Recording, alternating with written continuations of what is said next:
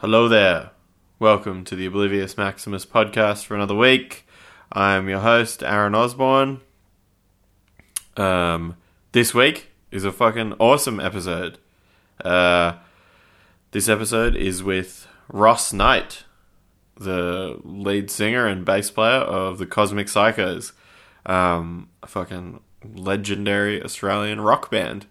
Ross was lovely enough to invite me up to his farm in the bush in Victoria and have a chat to me in his shed about, the band and his life and growing up on a farm and growing up in Melbourne in the 70s and 80s and, being in a band that had, quite a lot of influence on a lot of music, both in Australia and abroad. And, just had a really good chat about all things Cosmic Psychos. I previously have done an episode with Matt Weston. Matt looks after the band in a number of ways now, but Matt also made a movie about them a couple of years back called Blokes You Can Trust, and we had a little chat about that as well. And it was just really awesome. It was really cool to talk to someone who's had so many crazy experiences in the music industry and, has continued to contribute actively to that as well. The Psychos just released a new record a couple months ago and are still playing shows and touring and stuff, and it's awesome to see someone still so enthusiastic about playing music but as well understand the reality of what that means for, someone who works on a farm and has kids and a family and stuff like that. But yeah, it was just a rad conversation with a really fucking nice dude. I'm so stoked that I got to meet him and stoked that I got to go up to his property and have a chat with him up there. It turned out great. We recorded this in his shed, which is set up for his weightlifting, and it was awesome. However, it was raining a little bit, so at the start there's a little bit of noise in the background from rain hitting the roof of a tin shed. However, if you love Outback Australia, maybe this will sound great to you as background noise. But yeah, it's awesome. In other news, before I get started with this, please follow us on Twitter and Facebook and Instagram and stuff, and check out the website if you get a chance, obliviousmaximuspodcast.com. We're back on iTunes, obviously. We're still on Stitcher, still on SoundCloud. Got shirts, stickers should be here any day. If you want to check those things out, obliviousmaximus.bigcartel.com. I have some awesome guests coming up. I will talk about them in future episodes once I line up exactly when they're all going to be. But I'm doing a week's worth of recording them in Brisbane, so some Brisbane people are going to be on it. And yeah, it's looking really sick. I'm stoked with how everything's going with this. And it's awesome that everyone's been so nice about it. And it's great that I've had the opportunity to start meeting people that I didn't know beforehand, and now I'm getting to talk to people who I admire and I'm interested in, and it's really fucking sick. So this is a big shout out. Thanks so much to Ross for letting me come up and have a chat with him, and taking some time to talk to me about things. And yeah, thanks to you guys for listening to it. I won't harp on too much more. This is episode 22 of the Oblivious Maximus podcast with Ross Knight from the Cosmic Psychos. Fucking brutal.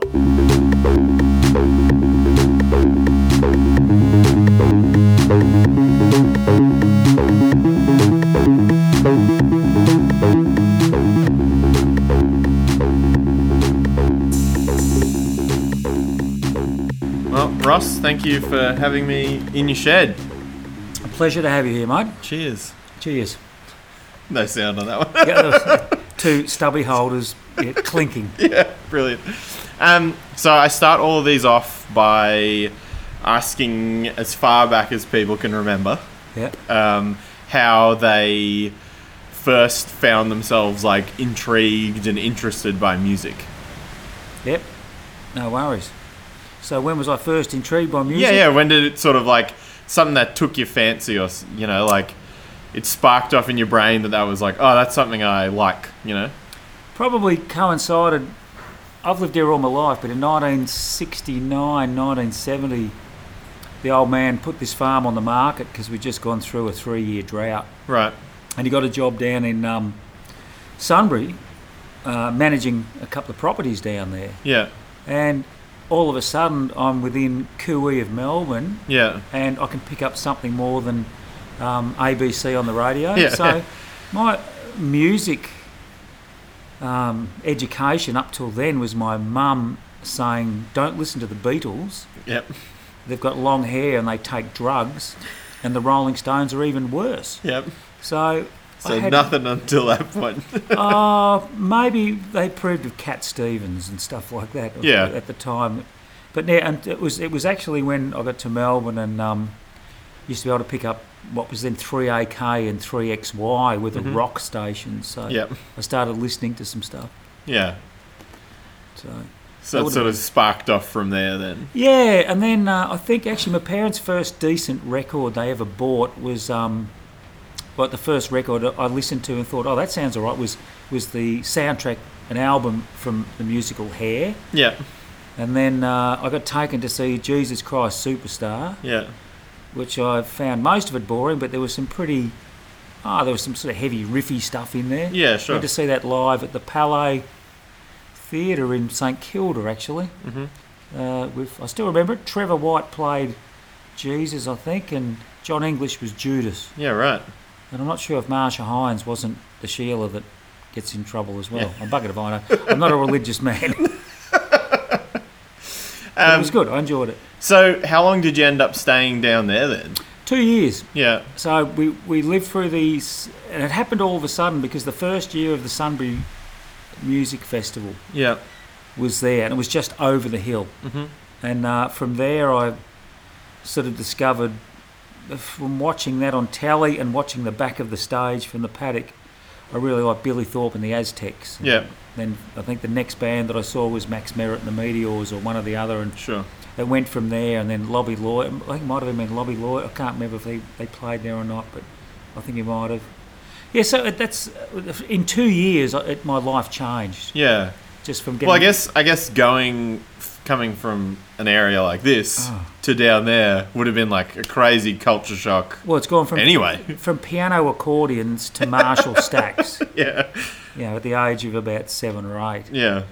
But no, it was good because I remember again when we moved back here, the farm didn't sell, thank bloody God. But when I moved back, the biggest drama I had was I couldn't pick up those radio stations anymore. Yeah, right. So I was sort of buggered, and then my only musical lifeline was a little show that was on at it was on at 5:20. I think it was 5:20 every weeknight. It was called GTK, Yeah. and that had 10 minutes of clips of bands playing, Yeah. and that was about it. That's So you all I had a had. 10-minute fix. 10-minute fix if I could get in there and get in time. I'm pretty sure it was just before 5:30. Yeah. So yeah, that was I was buggered then. Yeah, yeah. So what age were you when you came back here then? End of 61, came back in 71, I think 72. So shit, what was I then? About 9 or 10, I Yeah. guess. And so when you were growing up around here, what was like, obviously you'd heard music at that point and stuff. Like what was life for you here at 9 and 10?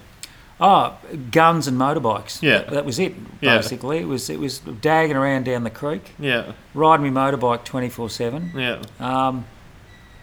and just shooting rabbits. Yeah. That was about it, really. Yeah. There wasn't much. I'd ride my bike down basically, 10k, so in those days 6 miles away, and spend a day swimming in the river Yeah. and ride home. Yeah. So there wasn't a lot really except for that. But and playing, was I playing cricket then? I wasn't even playing cricket. So riding my bike around Yeah. with a closed peg and a bit of cardboard in the back spoke to make it sound like a motorbike, and just basically being naughty. Yeah. So yeah, pretty basic. Yeah, yeah. And so, did in that time, sort of growing up through those early teenage years and stuff like that, did music sort of start creeping back in through that time as well? It took a huge turn because when I started earning pocket money, I bought my first... Well, actually, I was lucky. My cousin, Lou Knight, I used to go and muck about with my other cousin about my age, but Lou was more advanced. He was another, I think Lou's probably 5 years older than me, 6 years older than me. So when I went to stay with my other cousin, Lou had this amazing record collection. There was a band called Slade that I really hadn't heard of. Yeah, I sure. heard them and it just took over. And he had another album called Made in Japan by Deep Purple. And Great. fantastic. And then at the same time, my uncle, actually a little bit backtracking a little bit, my uncle who came back from Vietnam, I really didn't know him before then, but when he came back from Vietnam, he used to play a lot of Led Zeppelin and stuff like that. And so it was also, I forgot to mention, that was a bit of an introduction into sort of Rock and stuff like that, and stuff like that. And he was like, that kind of stuff he was right into. But my older cousin, that was the real lifeline in there. Yeah. So And so did he live around here? yeah, it was a like an hour's bike ride away. It was 10 mile uphill, and I used to go and stay up at his place and to Dagobah with his younger brother, and vice versa. But I loved going up there because he had all the records. Yeah. So we used to play records and have rock concerts up there and put Christmas tinsel around our necks and do all that kind of stuff. And Gary Glitter, Slade, all that kind of glam rock stuff. Exciting stuff when you were of that age. It was fantastic. Yeah. Living the dream. So when did playing music then start to creep in? Obviously, I'm sure that those inklings always start. I know for me for sure as well, it was listening to Dad, listening to Cold Chisel, and then pretending to play guitar. Yeah. That's for me, that's kind of what I see as the most basic ball rolling for that sort of stuff. Yeah, I think unless you're pushed into musical lessons before you really want to, the best apprenticeship you can do is learn. I think I learnt all of Slade Alive on a very short pool cue. And then I reckon I learnt most of the early AC/DC stuff on a John Newcombe Jr. tennis racket. Perfect. And used to play completely backwards. So the lead brakes were down there and completely arse about. Yeah. But yeah, you mimed. And I had every record down to the stage, your own stage. You have your rock concert every night in your room. Yeah. You probably did the same thing. Yeah. And then didn't think about playing until the punk rock thing came along. Because I went through glam rock. Big Kiss fan, huge, but it was that punk explosion with the Pistols, the Clash, and it happened at a great time for me because my parents hated it. Yeah. I mean, they thought Kiss and Skyhooks were terrible. Yeah. But when the Sex Pistols came along, and the Dead Boys, and the Ramones, and all that, they really hated it. Yeah. And so that was my excuse to just go, well, this is for me. This is perfect. This is what I want to do. Mum and Dad hate it. So at that point, were you still living up here? Oh yeah, very much so. I was very lucky. I had a mate of mine in Kyneton. I went to school with. His older sister was going to art school in Sydney, which was a great connection because when all this music explosion happened, they were going out to gigs and living the dream with the dark sunglasses and all looking like the Ramones, or they were from somewhere or other. But they were totally cool. Yeah. And she'd bring home. When she'd come back during semesters and that kind of stuff, she'd bring all these records.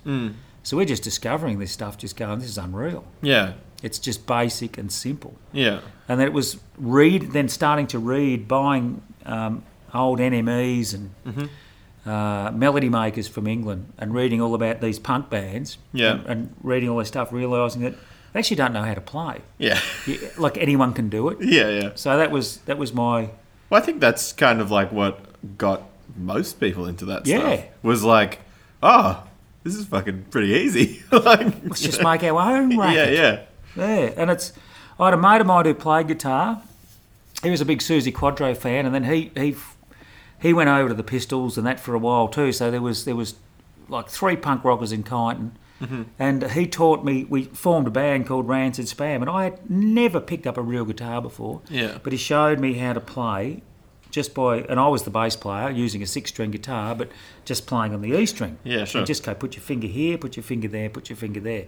So I'm going, righto, no worries. And that's how we started. Before we knew it, we had probably 10 songs with me just playing on the E string. Yeah, right. And it hasn't changed since. I'm still using the same just the E string and the wrong fucking finger for every song that I do. So, Yeah.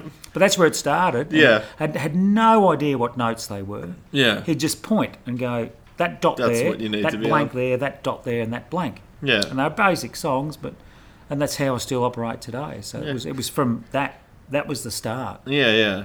So So that, and like, so when with the 3 punk rockers from Cunt, was that like, where did that idea take you? Was it just, we're just gonna fucking make noise and every weekend there was me, Robbie, and Steve. Mm-hmm. And Steve was at Steve's house. His mum was a lot older, and she used to be away a lot. yeah, She'd be up in Queensland, so we had the house to ourselves. yeah, So we borrowed amps, like a fridge and amps, and no drums, so it was just vocals Yeah. and 2 amps.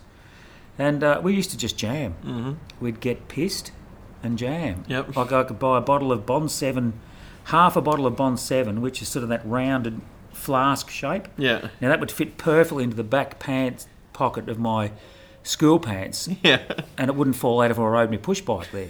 So, and it was just like, yeah, just getting pissed Yeah. and just playing. And we would stay up all night. If we weren't eating ice cream, we were drinking whiskey yeah, because we couldn't afford beer. yeah. But of you could course. buy really cheap scotch or Yeah. cheap wine.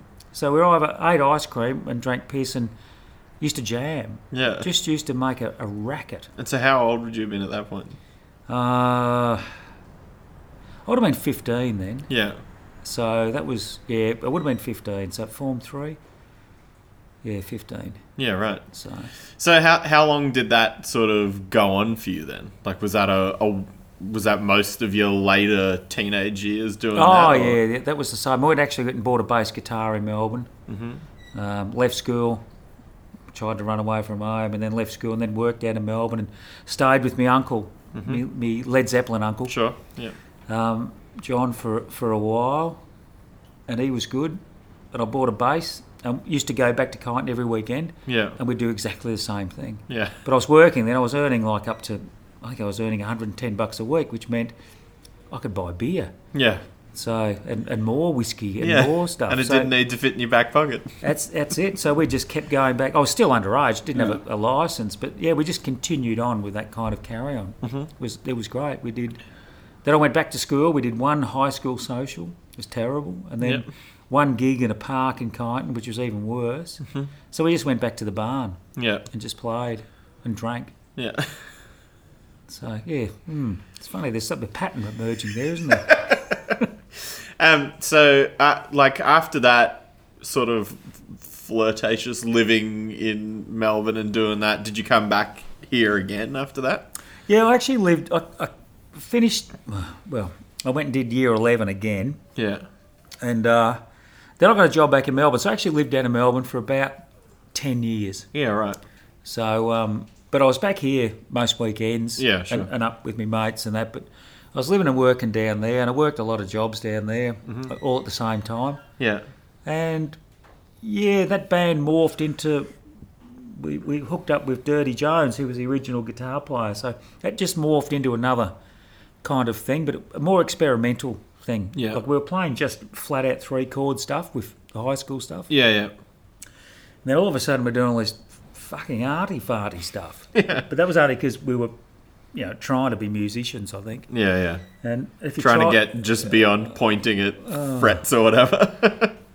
We had no idea. Yeah. Like Dirty couldn't play. No one could play. But it was, I guess we were trying to come up with something Yeah. without really knowing what we were doing. Well, I guess as well, probably the time was changing too with, I'm sure, what you were listening to by that point. Oh, as it was well. all. It was like at that point in time, it went from punk rock to new wave to, and if you weren't a new romantic, Yeah. you're inventing. It was basically free form jazz with distortion. Yeah. So you could get out there and groan and grunt, and I mean there was bands that did it well, and that's where look at the Boys Next Door. When they were the Boys Next Door, they were a flat out rock band. Yeah. But the early birthday party was just this, arty farty jazzy, fucking free for all. Yeah, yeah. But I mean the difference is those guys pulled it off. Mm-hmm. But there was a lot of bands trying to do the same thing, and they're fucking shite, and we were one of them. Just couldn't get it. Oh fuck, we're horrible. Yeah. I mean those blokes, history speaks for itself. Yeah, sure. Yeah, they had talent. We didn't. So, in that time being down in Melbourne, then was that like, I guess, and doing things like that? Did you start forming more of like, sort of adult interest in music then as such? Was it sort of starting to move away from just 3-chord punk for rebellion's sake? I used to go and see a lot of bands. Yeah. And that changed. I'd go and see bands. Every weekend was about going to see music and seeing bands. And yeah, I was in Spring Plain, so I had my own band. Yeah. And we did a residency every Thursday night at the Tote, which, the average crowd was probably about 7 to 9 people. So, but I used to go and see bands, and I remember when I lived down in St Kilda for a little while, seeing bands, seeing the members of I Spit on Your Grave, a lot of musos stayed in that pub down there, or drank in that pub, and just going down there and just sort of wanting to be around those people. Yeah. But not wanting to approach them, but just sort of going, cool, imagine being in a band like that. Where they just get to run amok and drink piss and act all mad. And they wouldn't have turned up in best mates. So. But yeah, the interest was there, just seeing bands play. Yeah. Not that I had any dreams of maybe doing anything, but I remember one time there was a rockabilly band called the Crackerjacks. Mm-hmm. Now, all I know about the Crackerjacks is that Warren ended up playing guitar with the Corpse Grinders. I think I might be wrong here. Warren Ruff. Oh, fuck the vine. I lose track now. Yeah. But anyway, I went to see this rockabilly band, and they were really good, just playing a little pub in Collingwood. Yeah. I'd asked if I could be their roadie, or to help their roadie out. So I went to a few gigs just rolling up leads. Yeah. And 20, 30 people there. Mm-hmm. I just can't remember who else was in the band, but I just wanted to be a part of something. Yeah, so I sure. thought, maybe I'll just become a roadie. Yeah. Yeah, that's easy. I can do this. I can do that. Yeah. But yeah, that was my first professional. Well, I think they gave me a beer. Yeah. At the end of the night, So that's payment. Yeah, the publican gave me a jug and they poured me a pot. Yeah. And then I drove back to Kyneton going, I just did a gig. I rolled up 4 leads for the Crackerjacks. Yeah. Well, you got to start somewhere. Yeah. Oh, they were a great band. I loved it. Loved Yeah. it. They were great, But the music was anything that was good. I liked. It didn't matter if it was a lot of the punk stuff I didn't like, a lot of the arty-farty stuff I didn't like. But if it had a bit of get up and go where people were smiling and laughing, Yeah. it was like your Mental as Anything's doing pub gigs in Melbourne. Yeah. A great band to watch. Yeah, there was another band from Sydney called Loaded Dice. Yeah. Very much the same feel, like playing catchy, funny rock and roll songs, but putting on a performance. you know? Well, that's kind of always been like the thing with the band that I'm in is that like we came up in a time where hardcore and metal and stuff like that was the most serious thing in the world, and I'd just gotten over my, like listening to that stuff just to piss my mum off phase. And then, but now, like, the band that we're in now is sort of, like, the whole idea for me, anyway, was when we were doing that, was, like, if we can, like, if people laugh when we play, great. I would much rather people stand around not moving, but pissed, laughing, having the best time, than a bunch of people standing there stroking their chins and thinking about what I'm playing. Yeah. I would much rather it be entertaining, because that's why I want to go see bands, I'll just go for fun. It's great, and I don't care if they're laughing is because they think we're shit, or they're laughing because they're having a good time, but as long as they're having a laugh. But yeah, that getting analysed and people gave that to us a long time ago, but yeah, you're right, and that's the attitude to have, I think. Yeah. And that if you can have, and the whole thing is, if you're having a great time, it doesn't matter how good or bad you are. I reckon if you're having a good time on stage, it spills out into the room. For sure. And it just makes people relaxed. Yeah. They're going, shit, these guys aren't there trying to reinvent the wheel. No. They're having a really good time. Yeah. And then they sort of go, oh, well, we'll have another beer. Yeah, exactly. We'll enjoy it. Yeah. That's what I think, anyway. Yeah. So, in that, once you got down into Melbourne and you were doing that sort of thing, did you stay there for a while then? Or were you again sort of drifting back here? I was still drifting back most of the time. I had work to do up here and stuff. Yeah. And I was still playing cricket up here. Yeah, sure. And stuff, sporting stuff, and playing footy locally and that kind of stuff. But no, I was down there for a good 10 years and right through to the formation of the Psychos, because it morphed from Spring Plains to the Cosmic Psychos. And we used to do a lot of gigs because there was a lot of gigs to play. Like, everyone did gigs. Yeah. You're playing at pubs, squats, Yeah. halls. There was still that kind of thing like punk night at some hall in Clifton Hill or Yeah. Fitzroy or Northcote or something like that. Just rush together gigs, you know, Mm-hmm. and that kind of spirit was still there. Yeah, yeah. So, yeah, it was still to and froing. So never losing my roots here, but Yeah. trying to get a root in Melbourne. Which, no, I shouldn't say that really. I always had a lovely partner at that time. So once Psychos got started, then what was sort of what got the ball rolling, I guess, for you guys then in Melbourne? I don't know what got the ball rolling. The ball rolling was that I guess we played a couple of shows that seemed to go down okay, that Mario from Mr. Spaceman put the first album out, liked it. Bill Walsh was a mover and a groover and a smoocher, whatever you call him. Yeah. Every fucking thing. Yeah. But like Bill was down there and Peter Jones too. They were living in St Kilda and they were around Yeah. that scene and well connected with radio and people and Sure. cool people and that People who kind of could stuff. get you things that you needed to get as a band. Yeah, and basically I spent most of my time there living out at Footscray, Yeah. working at the Footscray Hospital, not knowing what the fuck was going on, and just driving to St Kilda and getting plastered every now and Yeah, again. yeah. So I was never out every night. I wasn't at the Yeah. thing, and and I wasn't listening to that much community radio back then, except for probably could have been Champions on 3RRR. Yeah, That yeah. was about it for me. But it would have been. It was Bill and Peter's drive Yeah. to get somewhere. And my role was, and I'm not bragging or anything, but my role was to write the songs, Yeah. and they would make it happen. Basically, I mean, Pete used to write songs, and Bill used to sing songs to riffs that we'd do for him. So I'm not saying that Pete didn't write his own stuff, but yeah, it was sort of like, well, come on, Nighty, write a few more songs. Yeah. Yeah. And basically, I was blindsided by the whole lot, and just got taken along for the ride. Yeah. Right. Yeah, and then all of a sudden there was this tour of Europe coming up, and which I pulled out on, and Yeah. they kept going, and they got Al from Venom P, which was good, Yeah. and yeah, and just got. I wasn't in there, Yeah. I wasn't in the scene. Yeah. Well, I mean, I guess as well, like that probably has something to do with the fact that you had a lot of other things happening. Like Yeah. you had work and then coming to and from here as well. And Oh, look, no doubt in certain scenes down there, I was an embarrassment to Bill and Pete because I was very uncool. Yeah. Mullet, Exacto windsheet, a black T-shirt. All my mates were just piss heads. We'll go and see Nighty playing this stupid fucking band. yeah. And they were all sort of like... And that didn't fit in well with the St Kilda They didn't fit in with music scene. extreme jazz crowd.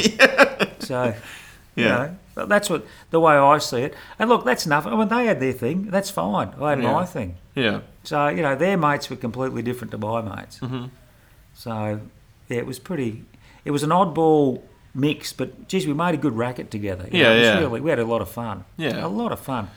Despite what Pete and Bill say, we had a lot of fun. And despite what I say about those two cunts too, we had a lot of fun. So, when did it sort of happen for you that it sort of, you could, see things moving beyond just, I'm doing this thing with these dudes? Like, when did it for you start turning into like, now we're actually, like, people like this stuff, people want to be seeing this, people want us to go places that aren't just St Kilda? Yeah, it was weird. I think, like the album launch for Down on the Farm, I couldn't believe we played on a Wednesday night, and then the place, we might have got 500 people there. Yeah, right. And that was 85. Yeah. And I thought, shit. And then when Bill and Pete came back from Europe, they were both saying, mate, you've got to get over there. People know the songs, you should get there. People actually have heard of us. And I went, oh, shit. And then when I went in 89, it was amazing. Yeah. You drive into a city and there's Cosmic Psychos posters on walls, Yeah. like touring this year, and I'm thinking, fuck, that's a bit odd. Yeah. But then that sort of washed off pretty quick, just realising that everyone over there were pretty good people and just wanted to get pissed like we did. But Yeah. But yeah, that was I suppose the first trip overseas, having the Had you ever been overseas before at all? Fuck, I'd been to Tasmania Yeah. twice, you know. So I see. You've been over Yeah. Oh, Phillip a Island. body of water. Yeah. No, I'd take my motorbike to Tassie twice, and that was about it, really. Yeah. But no, I hadn't been there, so I had no idea of the flight, what it was like on the other side of the world. Yeah. But, you know, as beautiful and as great as what it is over there, I'm sitting in a bar, my first time over there, that was built in 1400 and something, and I'm drinking a beer in there going, well, fuck me, Alex, you know, Australia's only been around for a couple hundred years. I'm drinking a beer in a bar that's been there for fucking 400, 500 years. Double as long as the country I'm from. I'm thinking, jeez. And that was sort of, you know, but I don't know. That was the first point of sort of going, oh, shit, we are, without sort of going, oh, we've made it, or anything like that, which we never have, and I don't care. Yeah. But I just went, oh, shit, you know, if we behave, we'll do this again. Yeah. Which we didn't behave, but we still did it again. So it worked out. Yeah. Yeah. So once you came back then from that trip, what had changed in the way that you approached the band then, I guess, if anything? Well, I came back after my first trip. It was 3 months on the road, and we did, I don't know how many million shows. It felt like. So the first week back, once I'd had a potato cake and a pie, and realised that Australia looked different again in my eyes. Yeah. And when I got off that plane, I thought, I'll be fucking quite happy if I never do that again. Yeah. And I reckon within 4 days, I just couldn't wait to get back. Mm. I just missed it so much. Yeah. It was just that. All I could think falling back into your old just get back into the routine of just go, oh fuck, I'll have a beer for brekkie and we've got to play again, which is fine because, you know, I never found playing a bore. Yeah. Playing's fine. Yeah. The only problem is with playing it interrupts you if you're having a chat to some really good people. Yeah. But you can talk to them after it anyway, so it doesn't matter. Mm-hmm. But it was just, I just got that itch to do it again. Mm-hmm. And it wasn't to travel, it was to go away with the band again. Cause as hard as it was for Pete and as hard as it was for, I was giving them all the shits, but I just wanted to get back there again. That's all part of it. Yeah. You know, pushing the boundaries and just having fun. So it was from there on. And then it just steamrolled. We were basically going overseas twice a year, sometimes 3 times a year. Yeah. And it was just we just couldn't get enough touring. Mm-hmm. Just play, just for the fact of being there. And were those things easy to tee up for you guys at that point, or was that like becoming a pain in the ass? Oh, it was a pain in the ass for me because I'd gone into business with the old man and I kept disappearing. But you know, I was lucky. I had a great bloke working with us, so you know, Lee, and I could sneak away at certain times because the old man was, you know, he was probably my age now, so he was, bloody go on, you know, the bloody novelty will wear off you go, and then you can't keep doing this, and then go on, bugger off you go. I can't say he was supportive. He used to complain a lot, but he's come around now. Yeah, many years later, he had no choice. Yeah. But it was just that itchy feet. Look, 2 months into a tour in Europe, you might have had, I don't know, in 8 weeks you might have had 8 days off. But spasmodically, you'd be sitting in a band room at the start of the evening going, I just want to be home watching the footy. Yeah. Because I didn't have any kids, it didn't matter, I just wanted to be home. Yeah. But then I get home and I'm sitting there watching the footy going, I just want to be back in Europe. Yeah. So I realised then that it's got to find the balance. So, which took a while to find, I think. Yeah.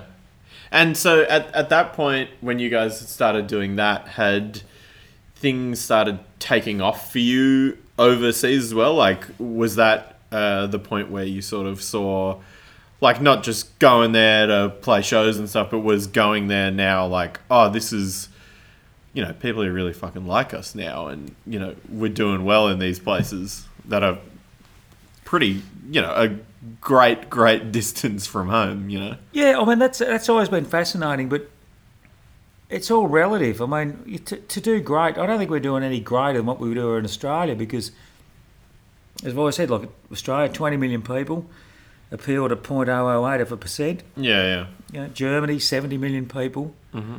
Same appeal to them. Well, yes, there's going to be more people coming to your shows. Yeah, right. But, you know, we probably almost flogged ourselves to death over there because we would be playing, big towns on the weekends, but we'd play every night of the week. Yeah. So we would play Kyneton on a Tuesday and then then play, let's say, Dalesford Yeah.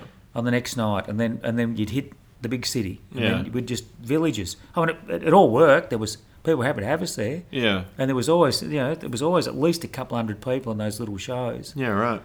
But did I realise it was getting big? Nah, not really. Just used to love doing it. Yeah. Because my drive for it wasn't to be a big band. My drive was to let's just keep it going. Yeah, yeah. So This is fun. Yeah. Yeah. Because I still had my other life. I had a job to do. I worked. I got my farm, that kind of stuff. So there's no way you'd want to do it full time. And that's why I used to make the most of it when I did it. Yeah. Like just live it, absolutely live it. Like, all right, here I am. I'm a rolling stone for 2 months. So let's just wake up in the morning and crack a beer and away we go. Yeah.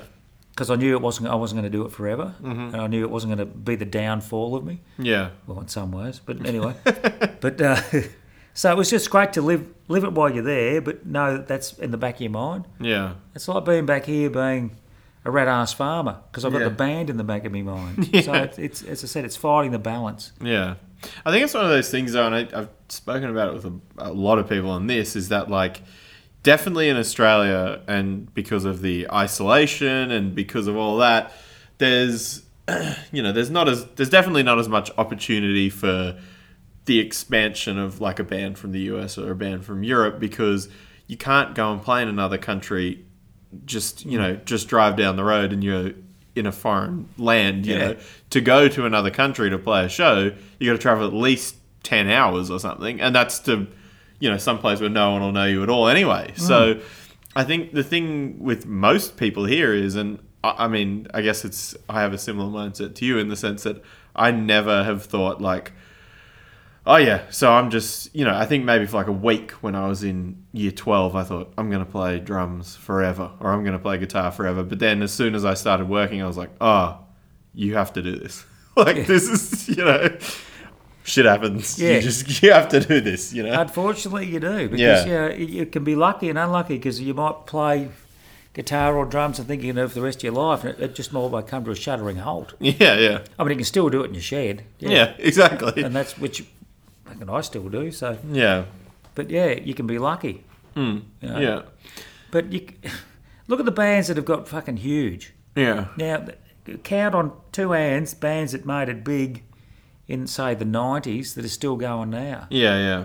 Fuck all. Yeah.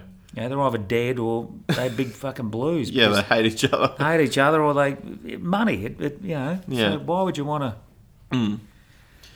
So, like, when did, like, in your mind, when did things, like, obviously there's quite a lot of history with the Psychos in the sense that, it kicked off, people in America started loving you, and it kicked off with all these relatively famous people in that the grunge era started happening. When did you see, like, when did that reflect on the band? Like, when was the point where you guys were like, oh, now we need to go over there and be doing things over there as well? It's a hard one, that one, because people, like, you read it all the time, the Psychos influence blah, blah, and blah, blah. Yeah. We were sitting around drinking beer with them, and we used to make them laugh. Yeah. And then when that whole scene went completely bananas, it was sort of like we went over there, but it wasn't, because it was different, because the bands that made a big signed with big labels, so you never saw them. Yeah, They were off. Yeah. Like the only times you'd see Novoselic or Grohl or something like that would be when they were in town. They just happened to be off tour or something like that. So it's funny, that explosion happened so quick. Yeah. That anyone that wasn't on there got left behind. Mm-hmm. And we were never going to get caught up in it anyway. Yeah. But it just happened. It happened overnight. You had your Nirvanas and your Tads and your Mudhoneys and all these bands and your Green Rip, like all the whole Mother Love, but the whole lot there. Yeah. And then it just sort of went kaboom. It was almost in a blink of an eye. Yeah. Like the world changed musically. Yeah. And no one saw it coming either. No, it just went fucking whack. And then when Nirvana, the Nirvana tour of Australia was your classic booking the Beatles before they broke. Yeah. You know, which that bloke who booked the Beatles 3 years or 2 years before they broke. Well, no one knew when Nirvana was booked in for the Palais, the Venetian Room in Sydney, and the big day out, that as just a side act. Yeah. That they were going to have the number one record in the world. Yeah. By the time they got here. Yeah. So and that was it. Just happened like that, and then they were just sort of whisked away like shoomp. That was gone. Yeah. Gone. So. No, you didn't go with them, and for it to happen, it was sort of like having a beer with you, and then all of a sudden you're gone. You're on top of the charts. Yeah, yeah. So, well, I'll catch up with you every now and again, and I'll see you when you come down. Yeah. Or whatever. Yeah, yeah. So it was strange. It was strange to see your mates, that happened to them. Yeah. And shoot off into something that was totally foreign as well. Oh, fuck, unreal, unbelievable. Yeah. Yeah, with the L7 girls too, because they were playing bloody but then, major record companies, now whether you're big or not, or make it huge, but like those poor buggers in L7, they were out playing 11 months of the year. Yeah. Because they were sort of got popular, signed with a major, but weren't quite selling squillions of records. Right. Where other bands were, like millions and millions. millions. So they still had to bust their ass to... Oh, fuck. Poor buggers. They got hit hard. Mm. I mean, they did well. Yeah. Played in front of a lot of people, and I'm glad they're playing again. Yeah. They're a fucking great band. But, it was just weird to look at from afar. Yeah. Or actually from the inner circle. Yeah, yeah. To see it happen. As I said, it's like talking to a room full of people and they're just getting sucked out in a vortex. And you go, fuck, well, who's left? Yeah, it's so strange. How come I'm still here? Yeah. So, and did having the sort of, I guess, Australian base and connection and stuff like that, did that keep that stuff grounded for you then? Oh, fuck yeah. Well, the fact is that, well, it did, because you've got that base. Yeah, and you get to hobnob with all these fucking people, and as I said, I still look at them as mates anyway. Yeah. But yeah, just having that base, and you don't get carried away. Look, look, if we'd been good looking and written some songs that didn't have the word fuck or cunt in it, maybe, and it wouldn't have worked. Yeah. We were already beyond our prime. We were old then. Yeah. We've been rattling away since 85. We were described as these old blokes then. Yeah. And I was only in my mid-20s. Yeah. So by the time 1990 comes, 89, 90, I'm approaching 30 years old. That's not cool. Yeah. So, and a lot of those people would have just been like, just out of being kids, basically. Oh, they're flying, they're absolutely flying, and they're just caught up in it and talented and, gifted, talented people. Yeah, yeah. So we weren't. We were the dickheads in the corner of the room, with our pants around our ankles, like going, "Oh, look at me," It was, but we made them laugh, so that was all good. Yeah. And our attitude to music was just completely different to anyone else's. We're going sound check. Fuck sound check. Yeah. We're not doing that. Yeah. How about you get more concentration on getting the beer cold? It's just that, just that lazy, don't care attitude. Yeah. I mean, I think I definitely, from all experiences I've had, is sort of the same thing though, because I think it sort of goes back to that root of the fact that, like, being from here and doing things down here, you never think I don't even think that that's a possibility. Like, I don't, I think, I can play well and that's all well and good. But then at the same time, like, I'm here with my fucking 5 best friends. So why not just get as blind as I can? Because I'm in somewhere else I don't have to go to work tomorrow. Like, I don't have to wake up early. Yep. And if I do, someone's going to drive me somewhere. Yeah. Like... No, it's the right attitude to have. Yeah. And that's a good thing. When you're in a band with your mates, it doesn't matter how fucked up you get, someone's going to carry the load. And if no one carries the load, then you've had a bad gig. So one in every couple will have one of them. Oh, yeah, don't worry. We have a few. we could rely on each other. Yeah. But then when we all fall down together, we have a good laugh about it. Yeah. So how long did that ride sort of take you out then? Where did you see that sort of turn from being over there and being amongst all that to it's sort of starting to, bottleneck out of that? Fucking petered out pretty quick, really. I mean, it was great being out. Look, it was great being around at that stage because we got on the back of some great tours of Mudhoney and just bands around, all that kind of stuff. Yeah. And, it was exciting and kids were out there to go. We're talking about overseas. Yeah. The scene never really changed too much in Melbourne, I don't think. Mm-hmm. Although, I suppose it did a little bit. It was good because you do the old Palais, not the Palace? The Palace in St Kilda. So you could have the Hard-Ons, the Psychos and the Meanies doing some show. You get 1,500, 2,000 people there. Yeah. I mean, you do that nowadays, you go, well, we've done well, we've got 500. Yeah. Even if we were young. Yeah. We wouldn't do that now. But yeah, the excitement was there. People wanted to go out and see music. Mm-hmm. And look, it only started to conk out and copped it early in Europe, realised what was going on. It was when the dance scene started. Yeah. So, drop an eckie and go dancing. Yeah. And it just changed. So the punk rock thing went from this grungy band to, no, you can just take over a warehouse and play music and dance for fucking 12 hours. Yeah, the entire night. Sort of punk rock. All of a sudden it was punk rock dance parties. Yeah. And I went to one in Amsterdam my first time. I'd been to one of those things. We played a gig in Amsterdam and went to this dance party. It was just in this deserted area of town, which they decked out with a bar, a sound system, and a few lights. Yeah. And there must have been 5,000 people there. And people were just going off. Yeah.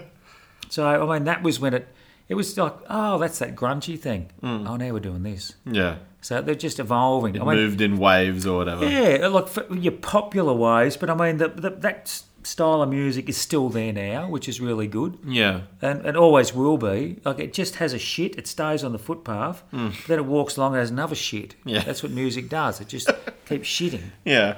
So, that stain will be there forever. It might dry up and blow away, but the stain will be there, which means it'll always stay alive somewhere. Yeah. There'll be some little molecule in that shit stain that still lives and breathes. And ants are still crawling towards that shit. And they're spreading it, and that might pop up again somewhere. Yeah. So when, after that all sort of happened, what happened for you with music then? Like, when you came back here after all that sort of petered out, as you said, like, what became of your life then? Was your life then sort of more devoted to working and family and things like that? Well, I suppose it changed when I actually started a family. I had my first kid in the early mid-90s. I better not make any mistakes about that one. And it made it a little bit more difficult, but we're still touring. Yeah. But look, still going away. Instead of 3 months, we're going away for 1 month. Yeah. Because the music scene was still going. Like, if it wasn't going in Germany or Holland as much, it was going in Spain. Sure. And that kind of stuff. And music was still, it might have been dropping off here a bit, but we were still working away and still doing tours of the States. As I said, Bill was in the band and he was a driving force, and we go, oh, but we're going to go do another tour of the States. And I'm like, oh, fuck, all right. Yeah. And we'd be playing in coffee shops on Tuesday nights in front of 6 people. Just crazy stuff. Yeah. But it was that thing about, what we're going to go on tour. We've got to go, yeah. Go on tour and do another record. And, well, we never stopped, and it didn't affect us too much, really. Look, instead of hanging out with famous people, we were hanging out with people like us. Yeah. So really, as far as I was concerned, the people like us drank more piss than the famous people anyway. So better people to hang around. There's a few exceptions there. The Mudhoney boys drank the best of them, and when Novoselic was on the piss, he was on the piss, so that was pretty good. So, but they all have a drink. Don't worry about that. But no, it just look, we still just kept doing what we wanted to do. Yeah. And I guess that was lucky with the Psychos. We've just gone, well, we're not going to get picked up by any great fad, so we'll just keep plugging away. Yeah, keep saying cunt and songs. And yeah, don't worry. We had great management, which helped us in the early 90s, really good management. And it was suggested to us then that or suggested to me that maybe I should write songs with other musicians from other bands, like go on a Yeah. little, maybe not swear as much in it, Yeah. and try and make it a bit more commercial. But I had a look at, I looked at myself in the mirror, I looked at Bill, and Robbie was in the band then, and we had more chance of making fucking, I don't know, I'm trying to think of something. Yeah, we had more chance of making shit sandwiches popular than us. Yeah. So it just wasn't on. It just wasn't on. Yeah. And I just went, no. Because, look, there was talk of us going to America and signing it'd be a small deal to what other bands were doing there. Yeah.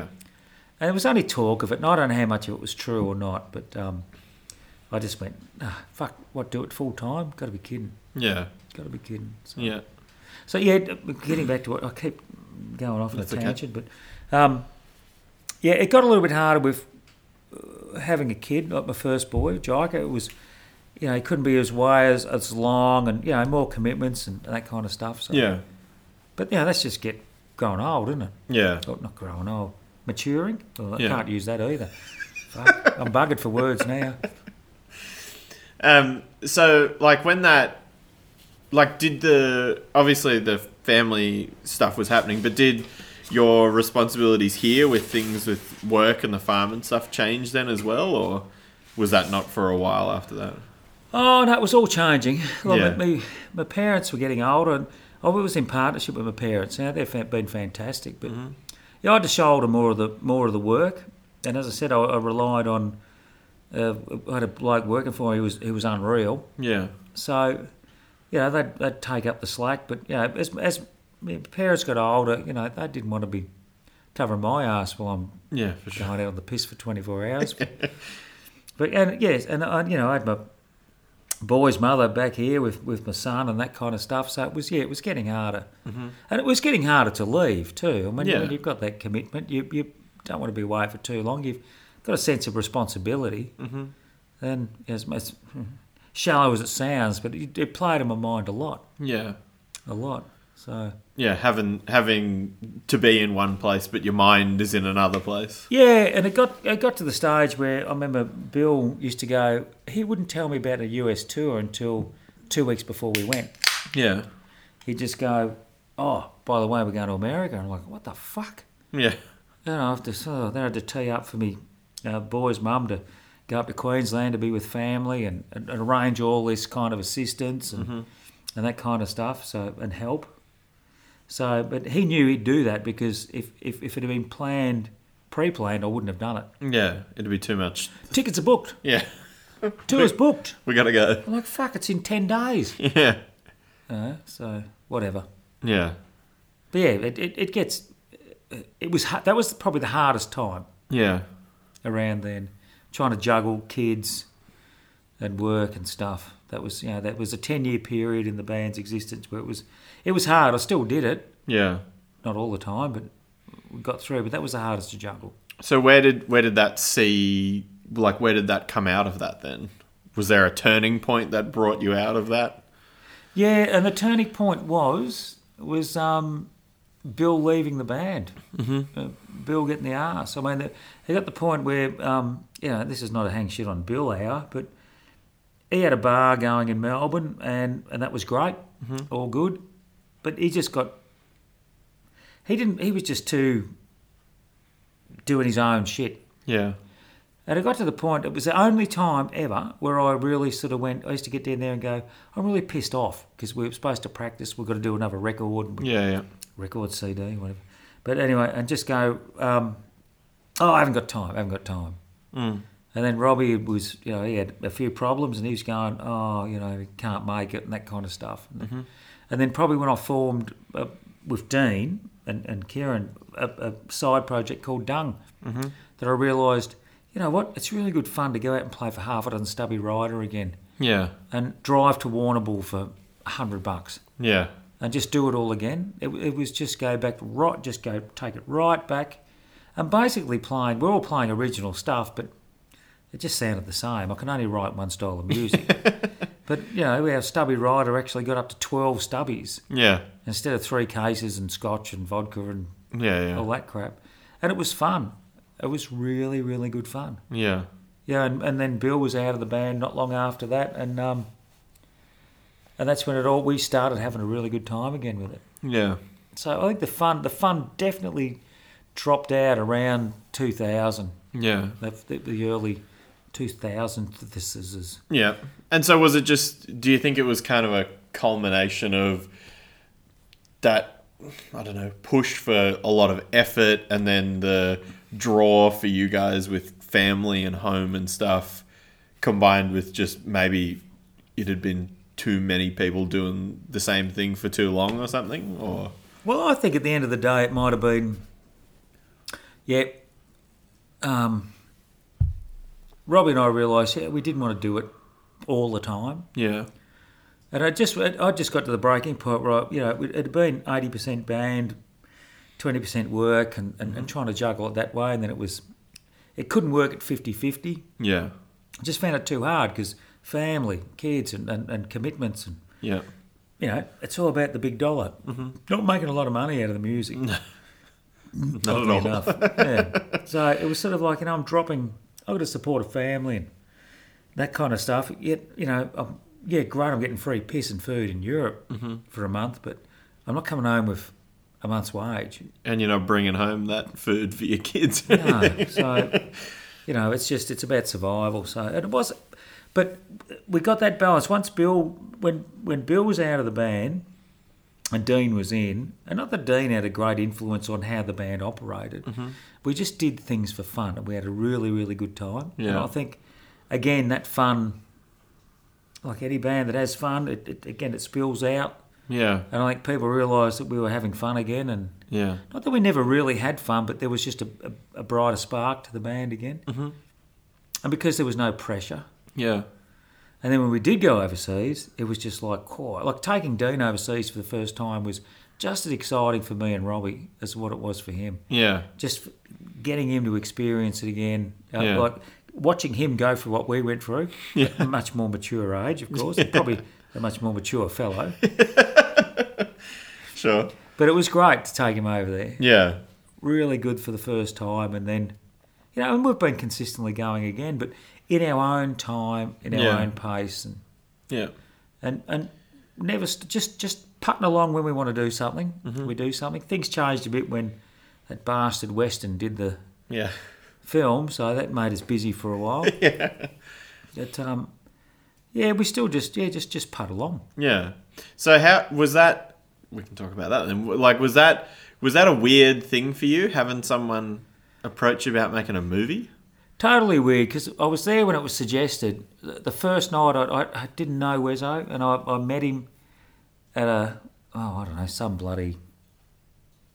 I can't remember it now. Some musical night, industry night. Right. Anyway, it was just suggested. It was... Anyway, I met him, and we had a quick chat there, and we're laughing about it. Yeah, we'll call it antiquated agricultural machinery. That's what we should call it.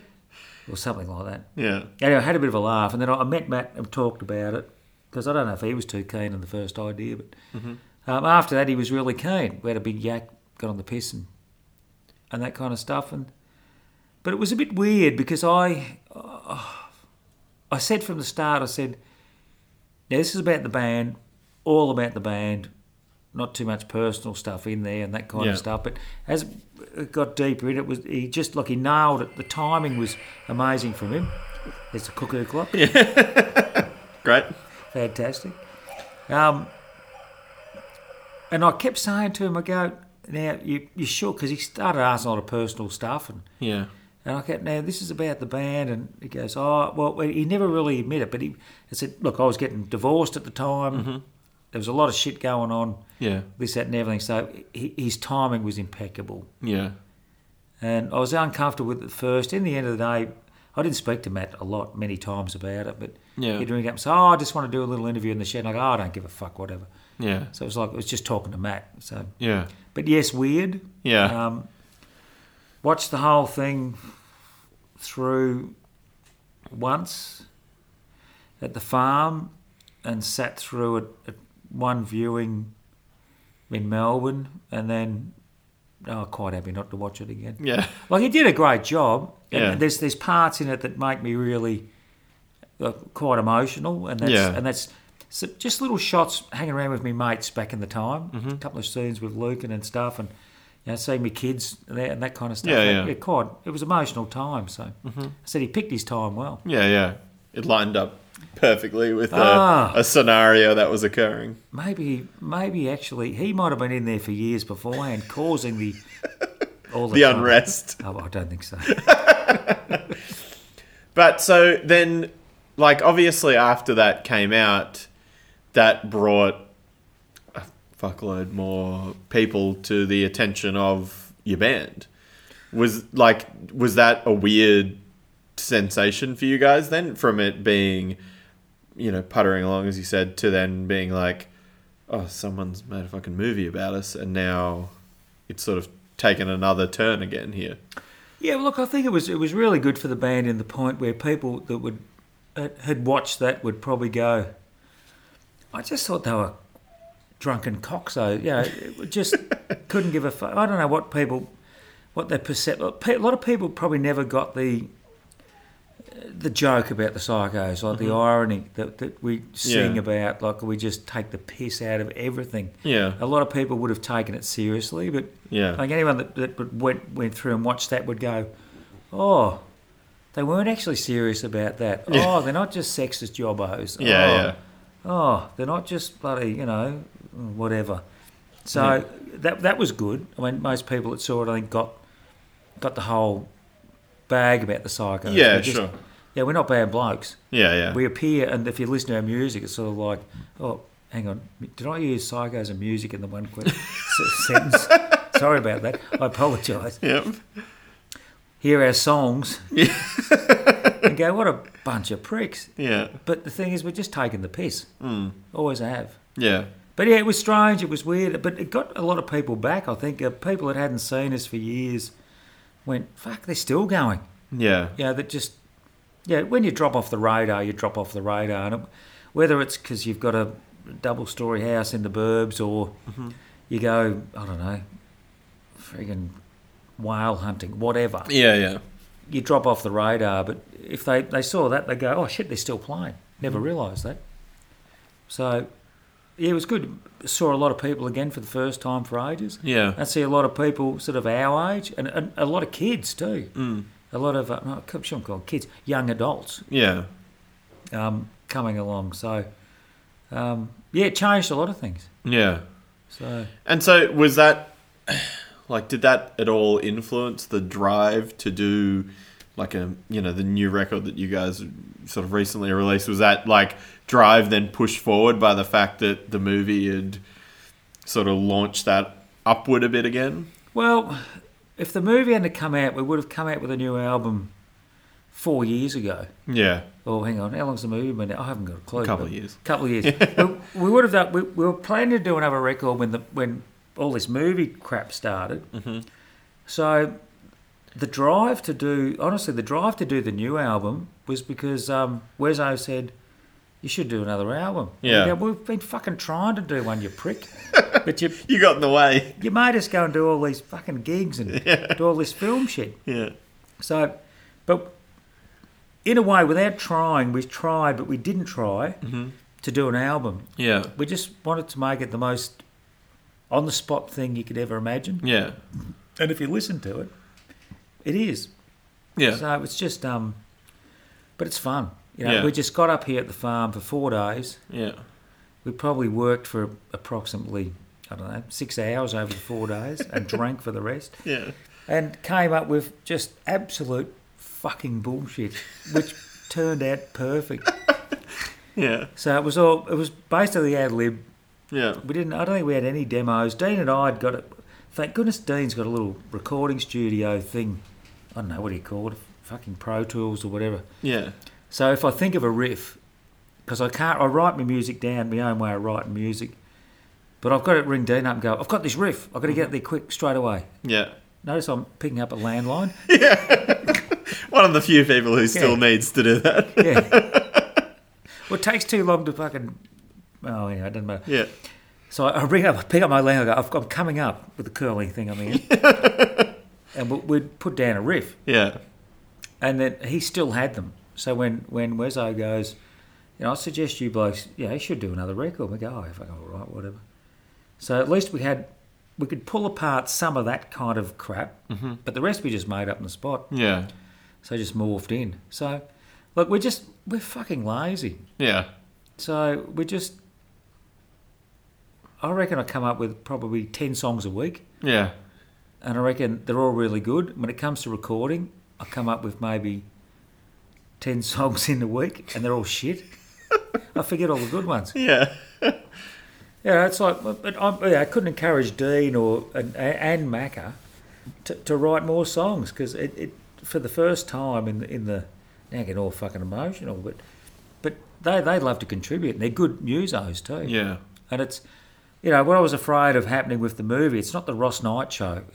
Just because I've been there all along, it's not fucking 90. I mean, Dean's been in the band for 10 years. Yeah. Mac has been on and off in the band for, what, fucking 15, 20 years now. Yeah. In and out when Robbie was crook and stuff. So it's good. Yeah, it's good. Yeah. So, and look, the funny thing is we've come out with their first album for, what, bloody 6 years. Yeah. I've got 3 new songs on the hook now, and we could do another one tomorrow. Yeah. We're more prepared now than what we were to do the raw prawn.